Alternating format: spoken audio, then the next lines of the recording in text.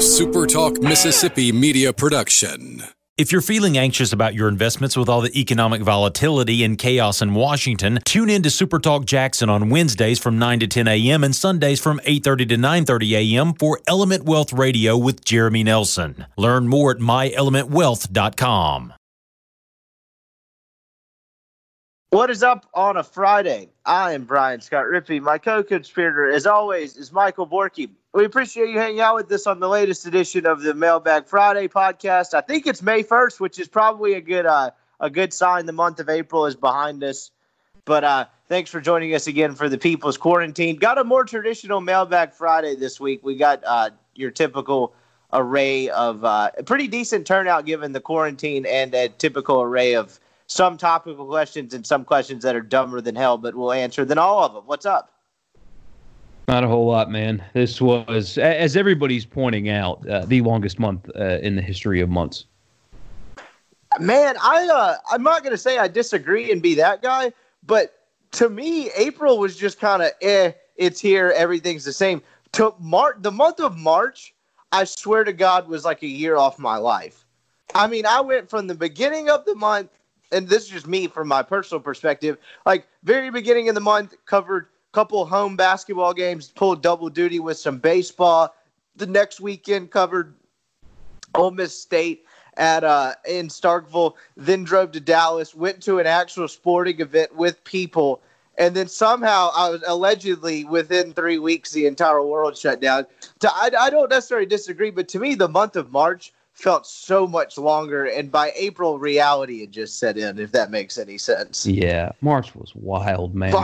It was not in a good way either. It was awful. So, I don't know. Hopefully this month, you're starting to kind of see seeds planted of things going back, not back to normal, but we're us getting back to normal-ish lives. Like, you've got, cities reopening. I'm not the biggest fan of this mask thing, but I'm not going to be the guy to complain about it. I mean, if it gets us out and about and doing normal things again, then whatever. If I were to complain about it, I would say I don't know which side is right side up and which side's upside down, and I can't breathe and sometimes even see anything, but I'm not going to complain about it. But, yeah, so I don't know. You can kind of see things going back to normal. I mean, maybe some people are going back to work. I think the podcast, like listening numbers from at least everyone I've talked to, just because people are out of their routine, kind of like they're kind of strange and more erratic. And in the last week, if our podcast is any indication, it's becoming a little bit more normal. And I think you'll probably see more of that in the coming weeks as people go back to work. But like, I don't know about you. All the podcasts I listen to, I have not been regular at all just because, like, I don't have my normal stuff. Like, I'm not traveling for the radio show or going to games and stuff like that. Like, everything out of routine has led to less podcast listening for me.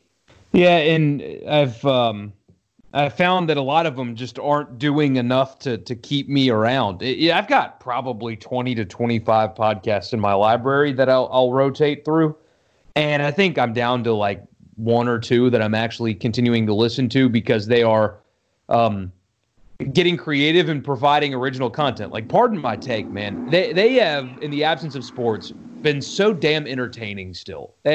So they've kept me around, but there are some people that just spend an hour every day talking about just miserable shit. And I keep wondering, how are you keeping listeners on this deal? Because there's no way people are continuing to hear you be miserable for an hour a day, every day, 5 days a week. I can't do it. I've deleted some from my library because it's just, even when sports come back, I don't want to hear you guys anymore. You've completely turned me off of this.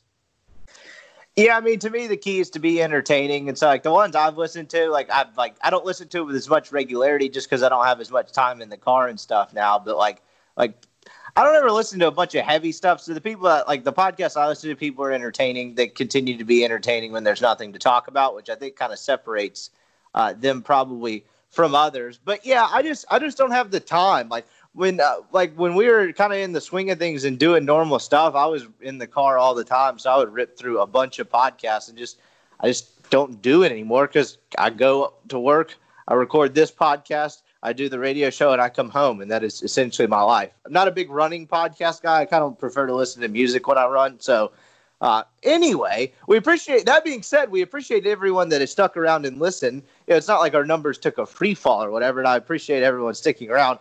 We'll try to keep you ready for something crazy? What are the podcast numbers for the radio show, since that is recorded and put in podcast form by me, up 100% from this point in 2019? That's surprising, but I guess it's a little different ball game because it is a live radio show, and the podcast is kind of the second go around listening to it. Right, because like there's one of two ways you could spin it. It could be less people are in the car, so therefore they're more inclined to listen to the podcast, or maybe we're just growing. I don't know, but up 100%. I'm pretty pumped about that. I've talked to people that listen to this podcast, and they're like, yeah, I mean, I'll get back into it a little more regularly when I get back to work, but like they'll name times when they listen to it, and they just don't do that anymore because they can't go to the office and they can't like do things. It seemed to make sense to me, but for sure. All that being said, a little more traditional Mailbag Friday. We'll get to your questions. We'll probably talk some other stuff. We have a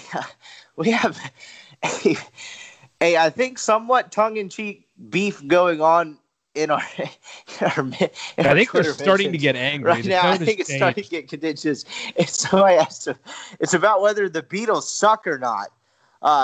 So I said, who's the most overrated musician group? Why is it the Beatles? I think he was somewhat joking or just trying to be hot take guy. Another regular listener said, you couldn't be more wrong. He said, I could be, actually, when you make a true factual statement that leaves plenty of room to be more wrong. And the other guy responded with, ignorance is bliss. Keep listening to Creed, bro. I don't know if this is like joking or contentious, but the internet is a wild place sometimes. I'm probably not going to start with whether the Beatles are overrated or not, but we may broach the subject later on. Let's see. Here we go. I mean, my Wi-Fi in the house. Yeah, is we running. can go there. The Beatles. Here's my take on the Beatles. And music is relative, just like most things. I mean, some people love them, some people hate them. I don't know. But what I found with the Beatles is, while I understand why they were popular at the time, I don't think their music, if introduced today, would have been considered good. Like Led Zeppelin, for example. I think Led Zeppelin could have released their albums at any time in the world, including today, and not been as popular as they were back then, because the way things work now with music and accessibility and just the market's saturated. But Led Zeppelin would have been a success today because their music is just simply that good and ageless. I think the more we go, the further removed we are from the Beatles, the less their music holds up. That is just my opinion. A lot of people disagree with that. I think Led Zeppelin holds up. Like Rolling Stones are still making music, and they still have their fastball, man. They released a song like last week or 2 weeks ago. It's really good. Those kind of bands, I think, are timeless. The Beatles, I don't think they are. I'm going to be completely honest. I don't know enough about the Beatles or the Rolling Stones to have an educated opinion on this. I listen to their music, but like that era of music is not something I've ever taken I should know more about it than I do, I guess, is kind of what I'm saying. I know songs and stuff like that. I think they're both pretty good. I've never heard the Beatles are overrated. I've heard far wilder conspiracy theories about the Beatles, but I've never heard that take before. I think they're both pretty good. I see what you're saying about the Led Zeppelin thing. I don't know. The Stones still do have their fastball. My parents actually saw the Stones not too long ago. I can't remember exactly when, but I mean, it's within the last 24 months or something like that. But pretty wild they're making music and still kind of going hard at that age. Yeah, I don't know. I think the Beatles are good. I don't know, like overrated, underrated, properly rated, whatever. They were just kind of, they were kind of just it, right? Like in that time period. And however you age, I guess, like beyond kind of your prime, like it seems like it would always help to kind of be the band of that kind of era. If that makes any sense. Like, Hey Jude is still a great song, no matter what. Still a great song. Come Together's been covered better than what they did it. But if you really put on Yellow Submarine and say that would have been a hit today, I think you're insane. That's the point I'm making. They still have some good stuff. Penny Lane's, it's fine. Hey Jude, again, great song, timeless. That's one. But try to get Yellow Submarine trending on Spotify today. Good luck. That song's garbage. Gary Clark Jr.'s cover of "Come Together" is like better than the original song in my opinion. It's a hell of a lot better than the original song, but that's just me. I'm going to try to sneak an Ole Miss related one in here before we get too far off in the weeds because we have some random ass questions here today, and that's okay. But I always try to throw a splash of Ole Miss in this podcast that is creatively titled "The Rebel Report." So I'm gonna try to find something. We had something. All right, here we go. Here's a good one. This is actually kind of an interesting question. If you had to take one player off each of the big three sports rosters and place them on a different roster, who would it be? Which basketball player would you put on baseball/football? Football player to play basketball or baseball, etc. Don't cheat and use Ely or Plumlee. So you take Ely or Plumlee out of the equation. I guess that's fair rules because it'd be kind of dumb not to. That's a great question. I mean, if I like current guys, it's going to be I say it'd be a little bit harder. Like an easy one would have been 2 years ago. Terrence Davis playing like wide receiver would have been pretty cool. Matt Barnhouse, when we had him on a couple of weeks ago, made a fairly compelling case for Eustace Furmanofis just as a blocking tight end, and I'd never really thought about anything that way before. But are we doing current rosters or just any guy? Let's try to do current. But if it's a guy like TD or something like that of the last 2-ish years, there are no rules on this. I would make Blake Hinson a tight end. Okay. 6'7", 230, put 15, 20 pounds on him and line him up at tight end? Yeah. Yeah. I would make Dom a center just so I could look at it. That would be really hilarious. I'm trying to think of guys on this basketball roster that would really, like, Blake Hinson being a center is a good one. I don't know what KJ Buffin is. Like, he doesn't seem nearly aggressive enough to play defensive end. No. How about Dude Cullum? Or Luis Rodriguez. I mean, you could put like Rodriguez. I was going to say Luis somewhere on defense just because he's kind of tough as hell and will go rebound and stuff. Although he might be better a strong suited safety, maybe. Yeah, or might be better suited as a receiver. I don't know. A 6'6" strong safety would be pretty wild. Yeah, that good luck throwing passes over the middle, I guess. I might just cop out and just say Luis is some sort of receiver if he can catch the ball. But off the top of my head, I can't really see anyone. And they have a bunch of new dudes that I haven't really seen much of yet. I'll go Luis. And then football to basketball. Ooh. I don't think, through the years, you'll have, standouts in other sports in high school and stuff. And I don't remember that many of these dudes, having. Sam Williams was apparently a pretty good basketball player. But he was like a 6'3", 6'4", four-man, and that's obviously not working at the college level. I'm just scrolling through the football roster real quick because, honestly, 7 weeks without sports, I've forgotten some of these dudes' names. Yeah, seriously. I had somebody ask me the other day about a certain player in the recruiting class, and I was like, who? Yeah, what? Say that again? I don't know. How about Miles Battle? Like a 2 or a 3 guard at 6'4", 200. Okay, I'll listen to maybe Luke Knox as an undersized 3-man. His brother was athletic as hell. Obviously, Dawson Knox, the kid that caught a touchdown pass in high school and not again until he played with the Bills. He was athletic as hell in high school. He was a big-ass athletic quarterback. Luke Knox looks like he can move a little bit. I have no idea whether he can play basketball worth of shit, but I'm just going to throw that out there. Yeah, it's got to be about size. Alex Faneuil, that's probably a good one. Former quarterback turned tight end. He's 6'6", 227. He could probably find a role on a basketball court, right? Ryder Anderson, if he counts, I guess has he graduated? No, I don't believe so. He kind of looks like a basketball player. Yeah, he's got a basketball build. He's tall, and I mean they list him at 270. That seems liberal, but either way, he's built like a basketball player. Yeah, he looks like one when you walk by him on the field. Dude, how about throw Ladarius Cox out there in the middle and just let him play center and body people? Yeah, I was about to. You threw out a better version of what I was about to say because I just stumbled on KD Hill, who is 6 foot even, 300 pounds. Probably he take up a lot of space, but that's probably about it. Yeah, they've got some size on the defensive line for these young dudes, man. I guess I knew this already, but like between Cox and Patrick Lucas Jr., who's a name that I didn't remember until now, and KD Hill, and damn, like they've got some young guys that are huge on the defensive line. Yeah, they do. Ladarius Cox and KD Hill were both big. KD Hill kind of got a little bit in the mix at the nose tackle at the beginning of the year. Didn't exactly really stick there, but he was kind of flirting with the rotation there for a little bit early on. Let me ask you something. Season.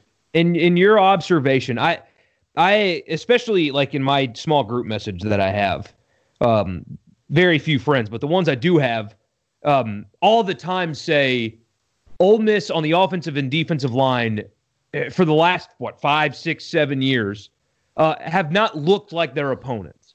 So they've won games, they've made bowl games and stuff, but on the defensive and offensive lines, they don't look the same as the teams they're playing. And I agree completely. Do you see that as well? Because, like, watch Ole Miss and Auburn, for example. Look at Ole Miss's defensive line last year and Auburn's defensive line last year. And I know Auburn recruits better players, but like the body types, Ole Miss, they didn't look physically prepared to play in the SEC. Is that an observation you've made, or are we crazy? I mean, there have been, like, I've heard rumblings and discussions of like the strength program and guys' bodies not changing. I'll hear this a little bit more on the defensive line. I don't necessarily see this on the offensive line because before last year, Ole Miss had the luxury of having a pretty damn good offensive line for a number of years. And a really good offensive line coach. I don't really want to say too many years in a row because they kind of run together. And if there's one year where they had some injuries and they ended up sucking, from 2015-ish on, and maybe, you throw 2014 in there as well. I don't know. They had pretty damn good offensive line. So I'll listen to that on the defensive line. They don't always look like their opponents in terms of just having a huge ass beast on the defensive line. Like I agree with that. And, that might be part of why there's a new strength and conditioning coach. Offensive line, I don't really see it as much. Laramie Tunsil is the best offensive lineman I've ever seen. Greg Little, no slouch. Rawlings and all those guys were solid. Javon Patterson. You go down the list. They've had some pretty good offensive lines of late. I remember watching that game up in the Liberty Bowl, that the season opener last year, and just kind of thinking this is going to be a rude awakening to a lot of people because these dudes can't block anyone, and I don't think Ole Miss has seen that be one of their primary problems in a long time. Granted, it got better as the year went on, and I don't think Jack Bicknell probably got quite enough credit for them kind of being serviceable the rest of the year, because you remember the first half of that Memphis game in particular, they couldn't block anybody. And so that was kind of the first time where you're like, oh, this is going to be a problem they haven't had in a while. So I don't know. Yeah. Defensive line, I'll listen to it. Offensive line, I don't see it as much. As far as finishing the end of this question, you can't do other sports to baseball, can you? Because football and basketball, the raw athleticism translate to each other. But I don't know.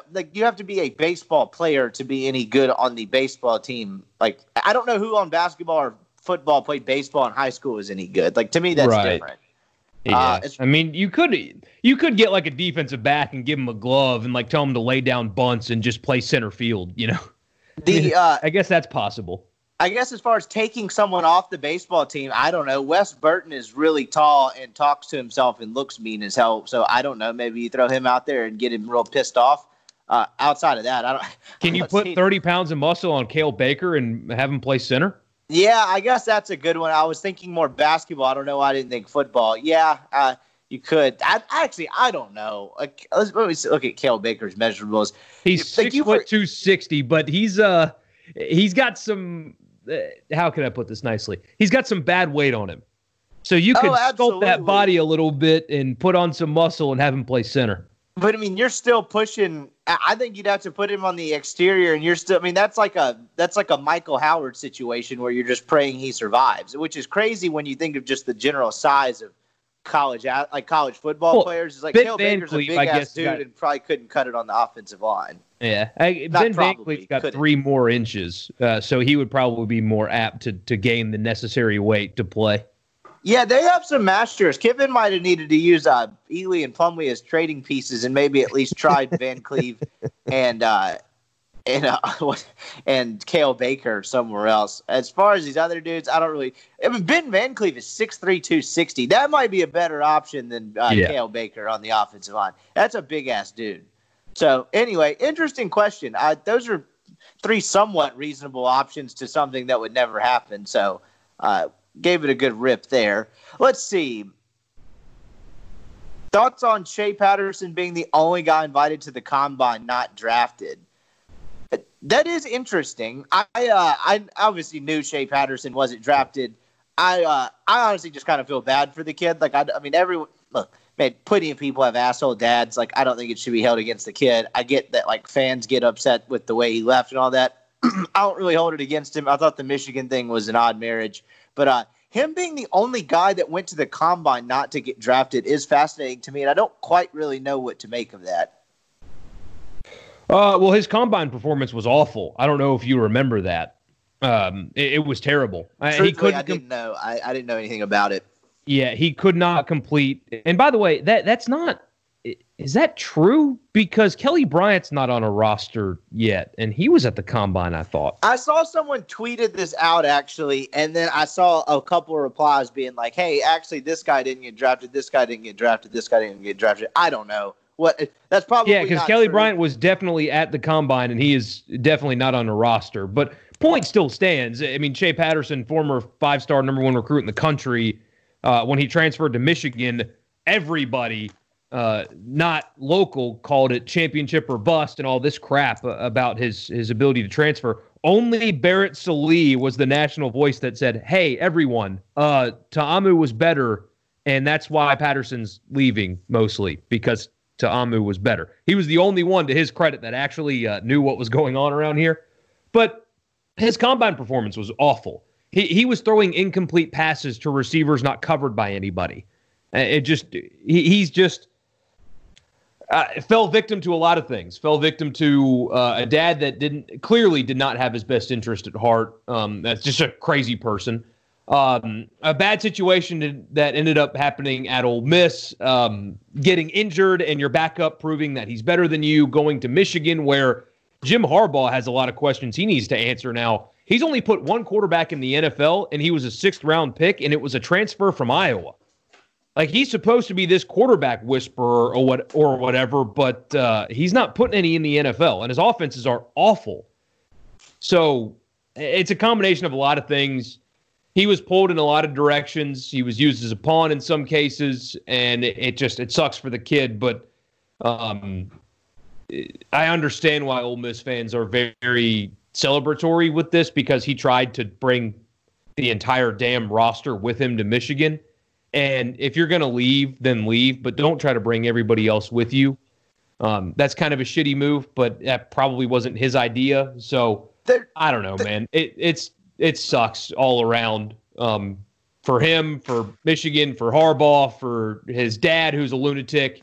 Everybody involved is shitty in one way or the other, and it's just a sad ending. There's a little bit of revisionist history there, because it was not set in stone at the time at the end of the 2017 season that Jordan Ta'amu was going to be the starter. They wanted to have a quarterback battle. Yeah, he did fit the offense better, but it was such a limited sample size. They didn't really play anyone worth a shit until I say play anyone. They didn't beat anyone worth a crap, because you remember they lost at home to a very the game that people forget after the Kentucky game is they lost to a very average A&M team at home before they went and won in Starkville. And it was kind of like, oh, this all over again. So at that time, while Ta'amu seemed to make the offense gel a little bit more, it was far from a sure thing. It's just that Shea didn't want to have a quarterback. Like, he didn't want the job to be open. He wanted it to be his when he came back and rehabbed. And then that's kind of where the rub began. And then you had the IHOP meeting and all that other nonsense. But yeah, I don't know. I always figured Shea would get an undrafted free agent. Probably still think he will somewhere. It is surprising to me it's taken this long. Let's take a break. See, that's the thing, man. I don't think he's going to get a shot at all. I think it's over. I mean, I just think there's dudes with less talent than him that have gotten undrafted. I mean, hell, Bo Wallace got signed by the Chiefs. You're telling me Shea Patterson is not going to get an opportunity? I guess he could, but compound the combine performance from his I mean, watch the film. I'll try to find you some clips that the people that actually watch film and know what they're watching have put out there just about his inability to stand in a pocket and deliver a pass. I mean, it's that bad to where he doesn't know how to sit in the pocket. You just chalked it up to youth. I mean, I get it. Like, I'm not like advocating for him here.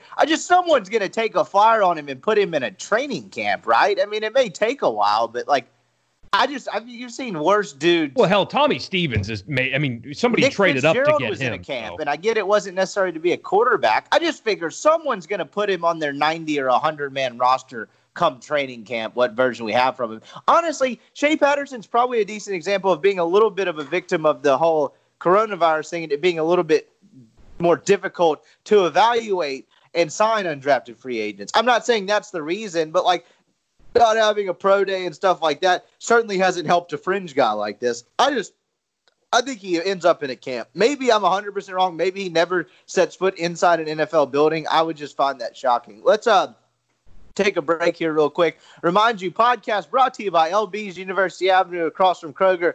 Man, it feels like a football Friday. I wish I was about to break this podcast and go to an interview with Greg where he hit 70% of his college or NFL football picks. It is beautiful outside, not a cloud in the sky. It's going to be that way all weekend in northern Mississippi. I don't know what about you down there, but perfect weekend or perfect grilling weather if I could talk today. Go see Greg if you're in the Oxford area. He'll hook you up. They've got steaks, custom cuts, sausages, all kinds of delicious stuff. If you want to get hungry, go look at his Twitter page, LB's Meat Market.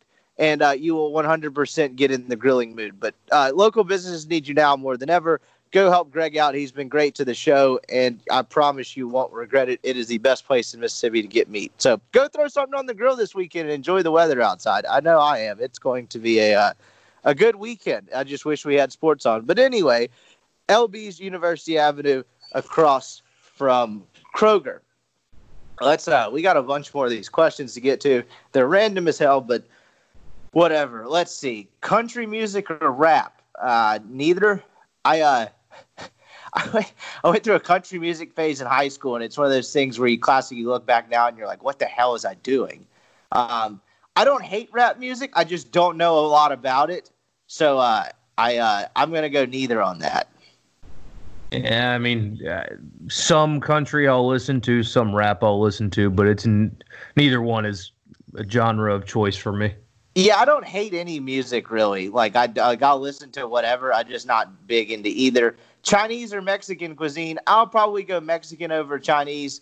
I'll go Mexican over Chinese. But the way I answered this last night to reply to the guy was Thai food trumps all. I eat Thai food like once or twice a week now. It's kind of odd, but I would say that trumps both. Yeah, I think so. But Chinese or Mexican, you got to pick one. Mexican. Okay, I like Chinese food. The Mexican pairs better with alcohol. Well, yeah, that's a great point as well. But honestly, like when you're talking about, like I've heard, we've talked about it before, but like you hear so many people just be like, man, I can't wait to go sit in a restaurant again and go drink a beer or whatever. Most of the time, honestly, one of the first things that comes to mind, if you live around here, is, I don't know, go sit at a Mexican place and eat the chips and salsa and then, drink a margarita or whatever is your drink of choice. Like when I think of like going back to a restaurant again, that's honestly kind of one of the first things I thought of is just go to a Mexican place and, drink a couple drinks and eat the chips and just enjoy being in a restaurant again. I'm looking forward to that. And I don't even like Mexican food that much. It's fine. But, yeah, I would agree. It is definitely better with alcohol. Chinese food is more like I'm not going anywhere. I'm going to lock myself in the house and eat crappy food. Chinese, better quarantine food. How about that? Ooh, that's a good take.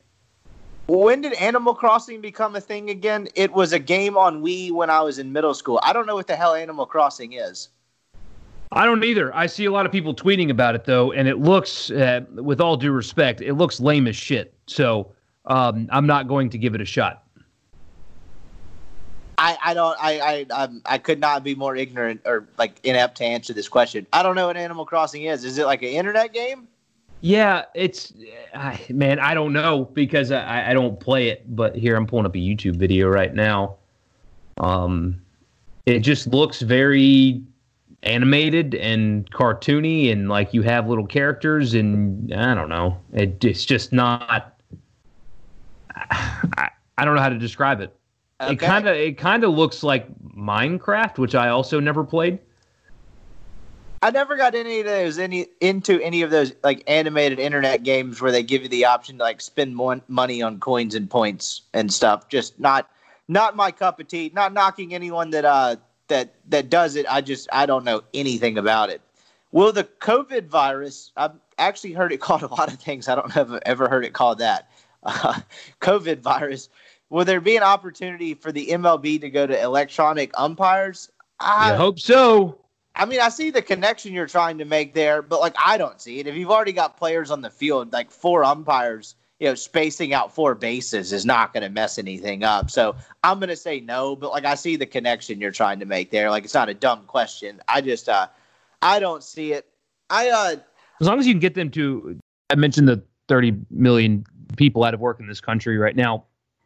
There was a story on ESPN from Brian Windhorst and others about the processes that it would take for the NBA to do the bubble theory. And it's not off the ground yet, of course not, because testing is not widespread enough to be able to comfortably execute one of these plans to begin with. But there are so many people losing their jobs right now, and so many people that's job security is uncertain at best moving forward, that I don't think they're going to have as hard of a time convincing people to work in these bubble situations for baseball and for hockey and for basketball to get this done. I think that's the point that people are missing so much when they say, oh, it'll never happen because you'll never get people away from their families. I said it on this show before a few weeks ago.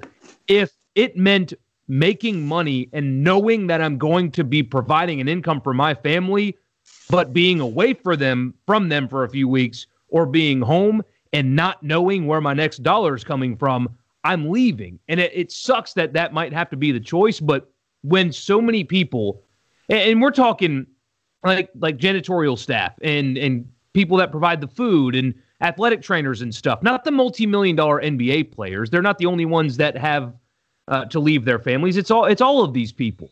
But if you're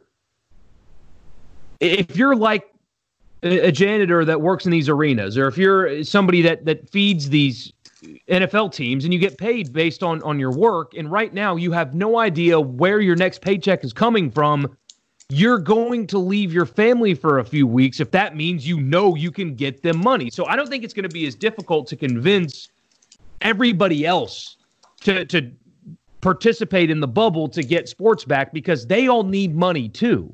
They all need these things to happen so they can provide for their families. And it's kind of in a way for me as well, because if we don't have sports for 12 months, what the hell does Super Talk need me for? They don't. So I want them to come back as well. And it's not just athletes, and I don't think it'll be as hard to have a full staff of umpires ready to participate in a bubble for a few weeks while Major League Baseball comes back, because they'd rather do that than not get paid. I don't think it's I just think he means like in terms of like, will they use this as an excuse to go to the MLB go to the electronic umpires? I just said a lot of words that didn't apply to the question. That's lovely. No, I mean it did. I just think he means like, are they going to kind of use this as like, I don't really need you anymore. Like, we're going to go to electronic umps, which I don't think is the case. But we're still going to need umpires. Even if they go to the automated strike zone, you still have to have somebody back there to keep the game flow going. And determine, I guess you could do this electronically as well, but determine if a guy went around, plays at the plate, those kind of things. You still need an umpire back there. The automated strike zone will only call balls and strikes, but the umpire does a lot more than that. Well, yeah, that's exactly what I was getting at as well. You still need umpiring crews. I don't think you could do the electronic umpire thing at first, second, third base foul fair, because you wouldn't get a result like the players wouldn't be able to do it. But like, if you really I don't know really my stance on this. I'm not a huge one way or another. Like I would probably be fine with just keeping like human umpires. But if you want to do the strike zone, that would take out probably some of the issues, because you don't really see, like, yes, the first or third base umpire like you've seen like coaches get pissed off at like an out safe call or something like that and get thrown out there before. But the majority of the rub is the kind of ego that comes with the home plate guy calling his strike zone being consistently awful, not taking shit from the dugout and stuff like that. That's where your majority of your rub comes between players and managers and umpires and stuff. So like, would it like, is it like the way I would see it is it would just be a strike zone thing. You'd still have a home plate umpire to call everything else, and then everything else would operate as normal. So I don't know. I don't see the electronic thing coming. Maybe there's an electronic strike zone soon just to kind of get some consistency. But you know, I don't necessarily see COVID as the kind of jumping off point for them doing that. Sonic or Knuckles? I don't even know what that's in reference to. Isn't it the video game? Possibly. I don't know. I don't know what that is. Yeah, it's from the video game Sonic. Okay. Those are two characters. Knuckles is cooler than the name Sonic. Was Pittman decommitting a mutual parting? This is the kid that was one of Ole Miss's first, or I think he was the first commit of the 2020 or 2020, whatever the hell this class is, 2021. I don't know. He was a Matt Luke commit. Like, just that's all you need to say. Yeah. Well, yeah, I mean, whether it was the coaching staff being like, sorry, you're not a fit, or him wanting to do something else. If you commit to a place and the coaching staff changes, like, just kind of do the math. I don't know. Was it mutual? I really have no idea, but like that kind of stuff happens all the time.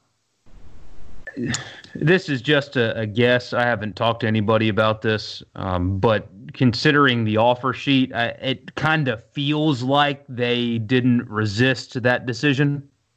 That's just an inference and a guess on my part, but it seems like they can and will pursue a higher quality of recruit. That doesn't mean they're not going to sign the occasional. They're going to sign a lot of 3-stars and stuff, guys that they do their own evaluations on, some guys that fly under the radar, but it certainly feels like their recruiting strategy is going to be geared more towards getting a class that can win games at the highest level.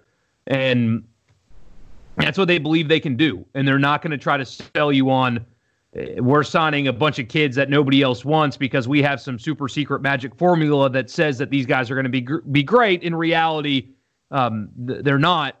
This coaching staff is going to try to recruit a class that is good enough to win meaningful football games. Without some secret formula, they're going to go try to get the best players.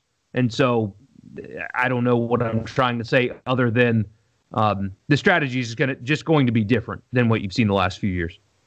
Yeah, I think this happens like pretty regularly. This was not shocking to me at all.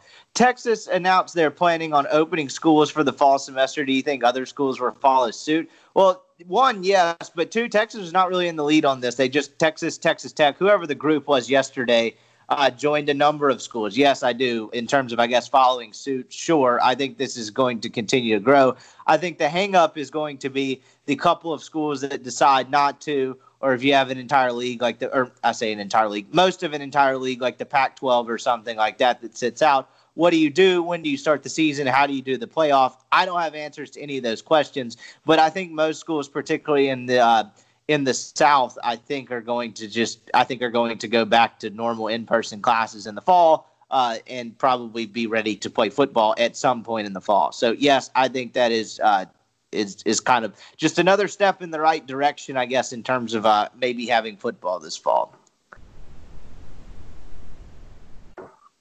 Fair enough. I think they're playing no matter what. I think they're going to find a way. No, I agree there. I did like as far as like what you do if some don't play and some like whether you play without them, how you do like how you set up the sport. I guess is kind of was all I was getting at. They're playing. I agree with that. Yeah. Man, it depends. The most interesting thing is Alabama's Week 1 game against Southern Cal. And that's the most interesting to me because I believe the SEC will play, even if every other conference says, no, we're not going to, the SEC will play a schedule and they will play their games and they will determine a league champion because people will watch and they will at least supplement the money they're all losing right now. That game's the most interesting to me, though, because I saw a story earlier that there are people in higher ups in college football that are eyeing October 3rd to start the season as you have it currently scheduled, just move it to October 3rd, just a month later than you usually would start, and everybody plays everybody, that would be great. But what if California is still dragging their feet and Alabama can't play Southern Cal anymore? What do they do week 1? Well, what does the Pac-12 do without more than one team? What is it, 4 teams in the Pac-12 are in California? 2 LA schools, Stanford and Cal. Yeah, I mean, it's the 2 Bay Area and the 2 Southern Cal schools, yeah. That's where this thing gets interesting. The conference play in SEC, that's going to happen. I can almost guarantee that's going to happen. They're going to find a way. And Greg Sankey said as much, that they're going to find a way, even if they have their own member institutions that are choosing not to play. They're going to do it anyway. But that's the game that's most interesting to me because it's the opening game of the season, and it features Alabama against Southern Cal, but not in California. So what if, hell, this is just going all over the place, but what if Southern Cal's like, you know what? We're going to play football. Everybody else's campus is open. For some reason, you don't want to open ours. That's fine. We'll go stay in Dallas, and we'll play Alabama. We'll do our training camp in Dallas, and we'll play Alabama. And you can figure it out after that. I mean, is the governor going to shut that down? Probably with the way he is, but just such a unique situation, and I don't know how they're going to handle it if it comes down to it. Yeah, California is interesting because I read a story late last night that Huntington Beach, which is one of the beach towns like south of LA or whatever, that's actually, from when I went out there, I believe that's like one of the surfing capitals of the United States, is actually they're using their city attorney to directly challenge the legality of Gavin Newsom's order to close all beaches in Orange County, which is kind of fascinating. They have I don't think a lot of the people agree with actually what's happening out there. And like, I'm not getting into the who handled COVID which way thing, because like I was told Texas and Florida handled it all wrong, and their numbers are actually pretty good in New York, and California and Michigan did the right thing in California, and their numbers are all terrible. Although California's is not that bad comparatively. Michigan and New York's worse. I don't know what I'm saying with that. I'm just like California. Rippy, it's because there's inherent bias in the media, and like Colorado's opening up too. It's not just Georgia, but Colorado. This is political, but whatever. This is just factual. Colorado has a Democratic governor. They aren't getting near the criticism that Georgia is because they have a Republican governor. Their models for reopening are basically identical. Very few differences, but all you hear about is one. There's only major protests going on at one. The mayor of Atlanta is speaking out, but not the mayor of Denver. It's because of who's at the top, and that's just reality, and there's nothing we can do about it, but that's why you're seeing that, Rippy, is because there's inherent bias in the media, and when it's a state that is predominantly a conservative state that is doing something, it will get criticized more than a non-conservative state that is doing the same thing. That's just how it works, and nothing we can do about it. Yeah, and California is going to be interesting to see. Just kind of like they're going to shape college football and how it's played one way or another this year. I just don't know if that's going to be in a good or a bad way. But I don't even remember the question of this. Oh, yes, I do think Texas going there. Texas announcing they'll have school is a step in the right direction. Whatever. They just weren't on the cutting edge of that. There have been other places that announced it. Alabama's is. We talked about it on the radio show. I think Alabama's is the most impactful so far. Yeah, I think, I mean, if when it comes to football, when it pertains to playing football, I think if Alabama's going to play, that's going to inspire a lot of people that maybe were on the fence to go in and do it.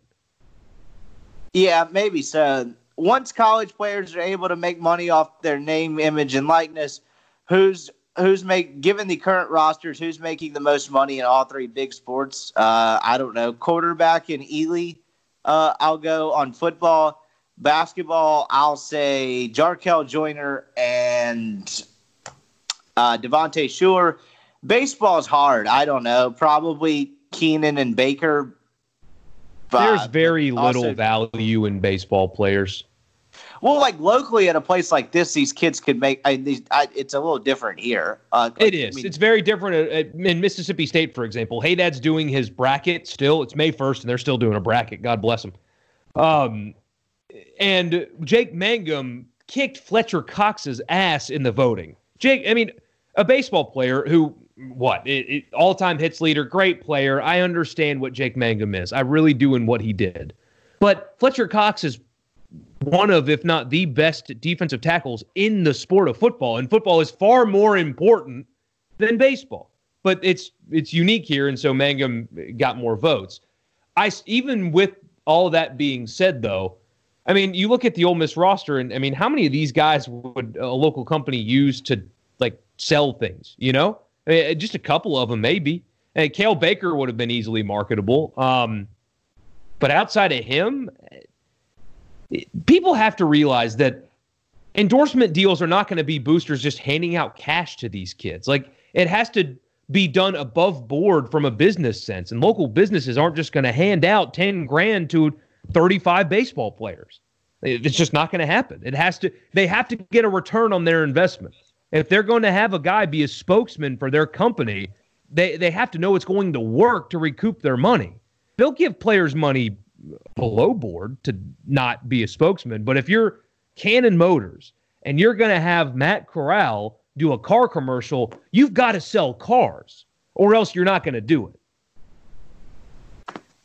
Yeah, I'm going to say Doug and Keenan as the other two on baseball. I think Doug, Cale, and Tyler Keenan would probably be the three most marketable in baseball. So you've got Schuler and Joyner, maybe Blake or KJ. I just don't know what kind of years they're going to have and who's going to kind of become the face of the team.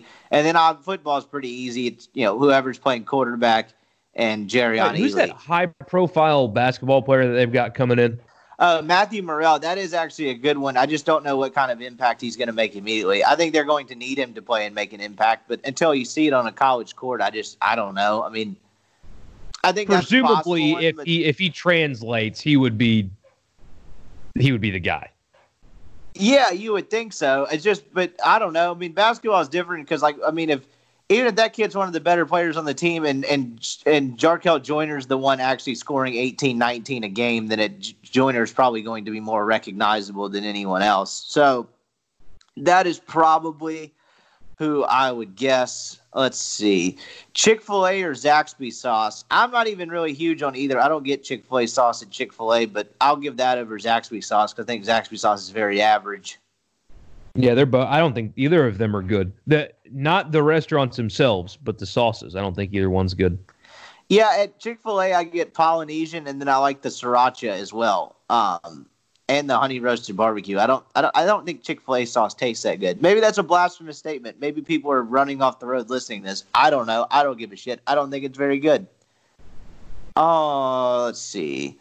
More peanut butter or jelly on a PB&J? Peanut butter by far. I would eat that I would like more peanut butter. Too much jelly makes it taste weird. Yeah, I agree. Are the Reds going to make the playoffs if we play baseball? I think so. I think they're a pretty damn good team. I think that division's wide open. I think they probably win a wild card. I think the St. Louis Cardinals will probably win that division, but I think the Reds are the second best team. I think they're better than the Brewers and the Cubs, and the Pirates are awful. So, yeah, I'll give them a wild card spot. They're going to be a fun team to watch this year. Let's see. Take your word for it. Last one. What's the best barbecue item you've ever had? I'm not like a barbecue connoisseur, but like Rendezvous and all the stuff I've had there is always pretty good.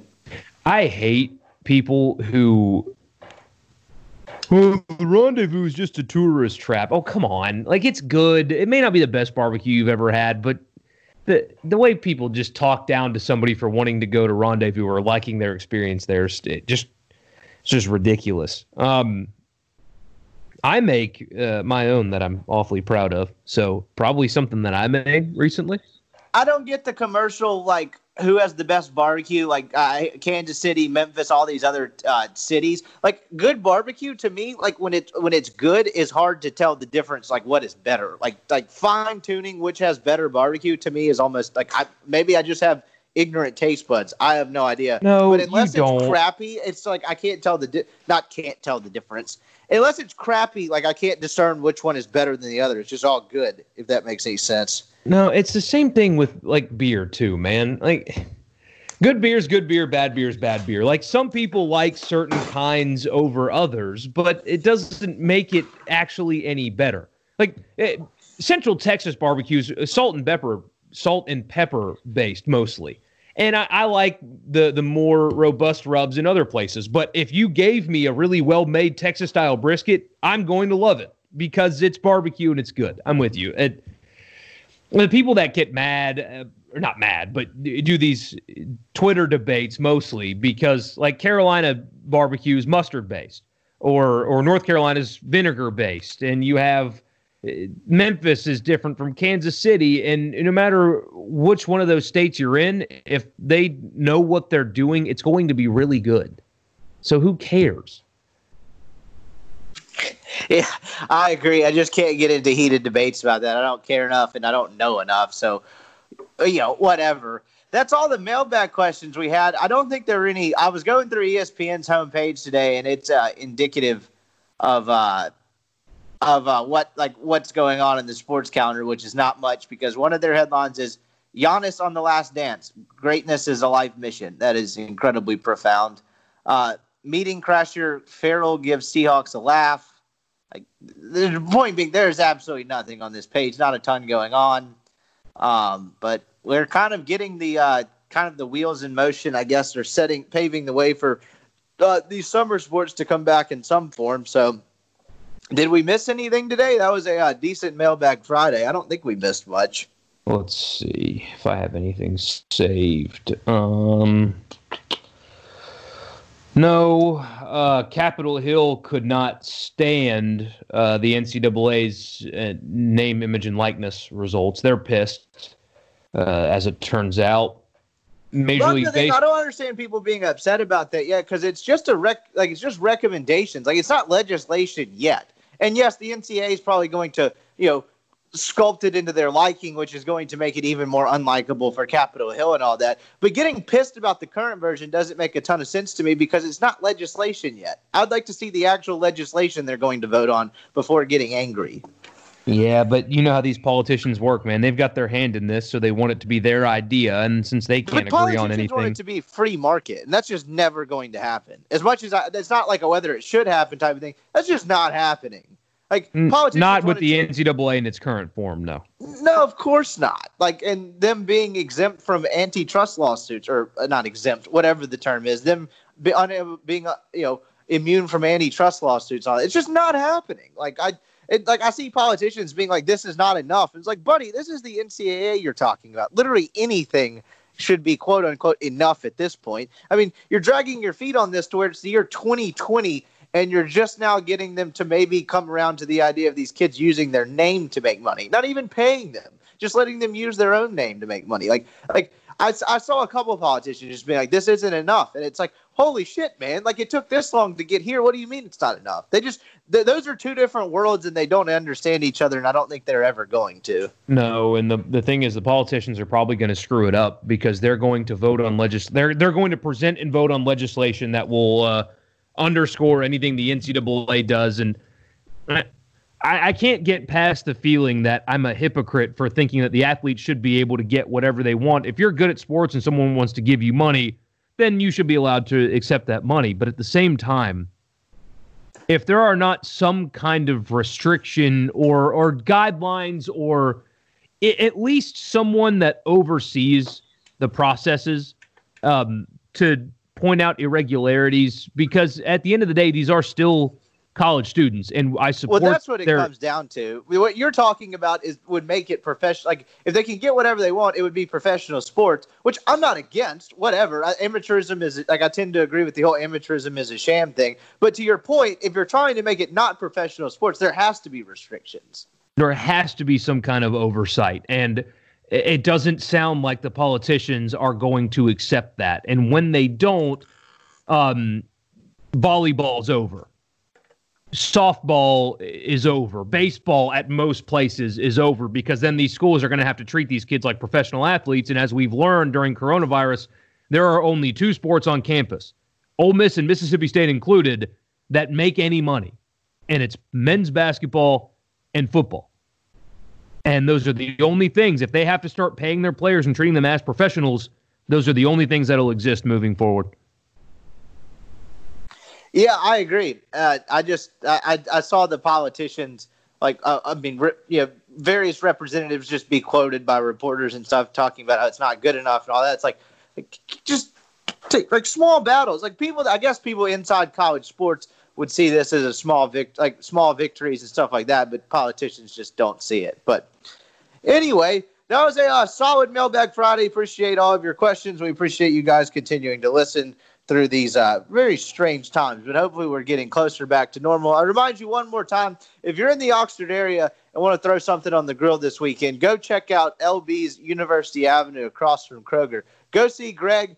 Hopefully before too long, Greg will be making football picks for us again and telling us in his own words what he has to offer at the store. But the weather's going to be fantastic this weekend. Go chill out outside and forget all of the crazy things going on in the world around you and throw something on the grill. He's got steaks, custom cuts, sausages. The ribeye sausage is awesome. Lane Train special, Keith Carter special, 8 and 6 ounce bacon wrap fillets. He's got grill packs, all kinds of stuff. Go check him out. LB's Meat Market, the best place in Mississippi to get meat. Borky and I will be on the radio this afternoon, Sports Talk Mississippi, 3 to 6 p.m. We will be back at it for a Monday podcast covering whatever stuff has popped up over the weekend. Maybe we'll get some cool sports news. I don't know, but we appreciate you listening. You've got NASCAR in 2 weeks, buddy. That is true. I will. Hell, I don't care. I'll sit down and watch a NASCAR race. I don't know jack shit about it, but I could try to talk about it on a podcast just because there's nothing else. So maybe that's on the horizon. We'll see. Watch some NASCAR. I don't care. I don't think I've ever watched a NASCAR race from start to finish in my life. I will do it this time. Yeah, maybe we could Skype Gary or JT and get him to explain all the shit and then try to figure out if we ever actually learned anything. But anyway, endless possibilities on the horizon. Borky and I will be on the radio this afternoon, and then we'll be back at it on Monday. A SuperTalk Mississippi media production.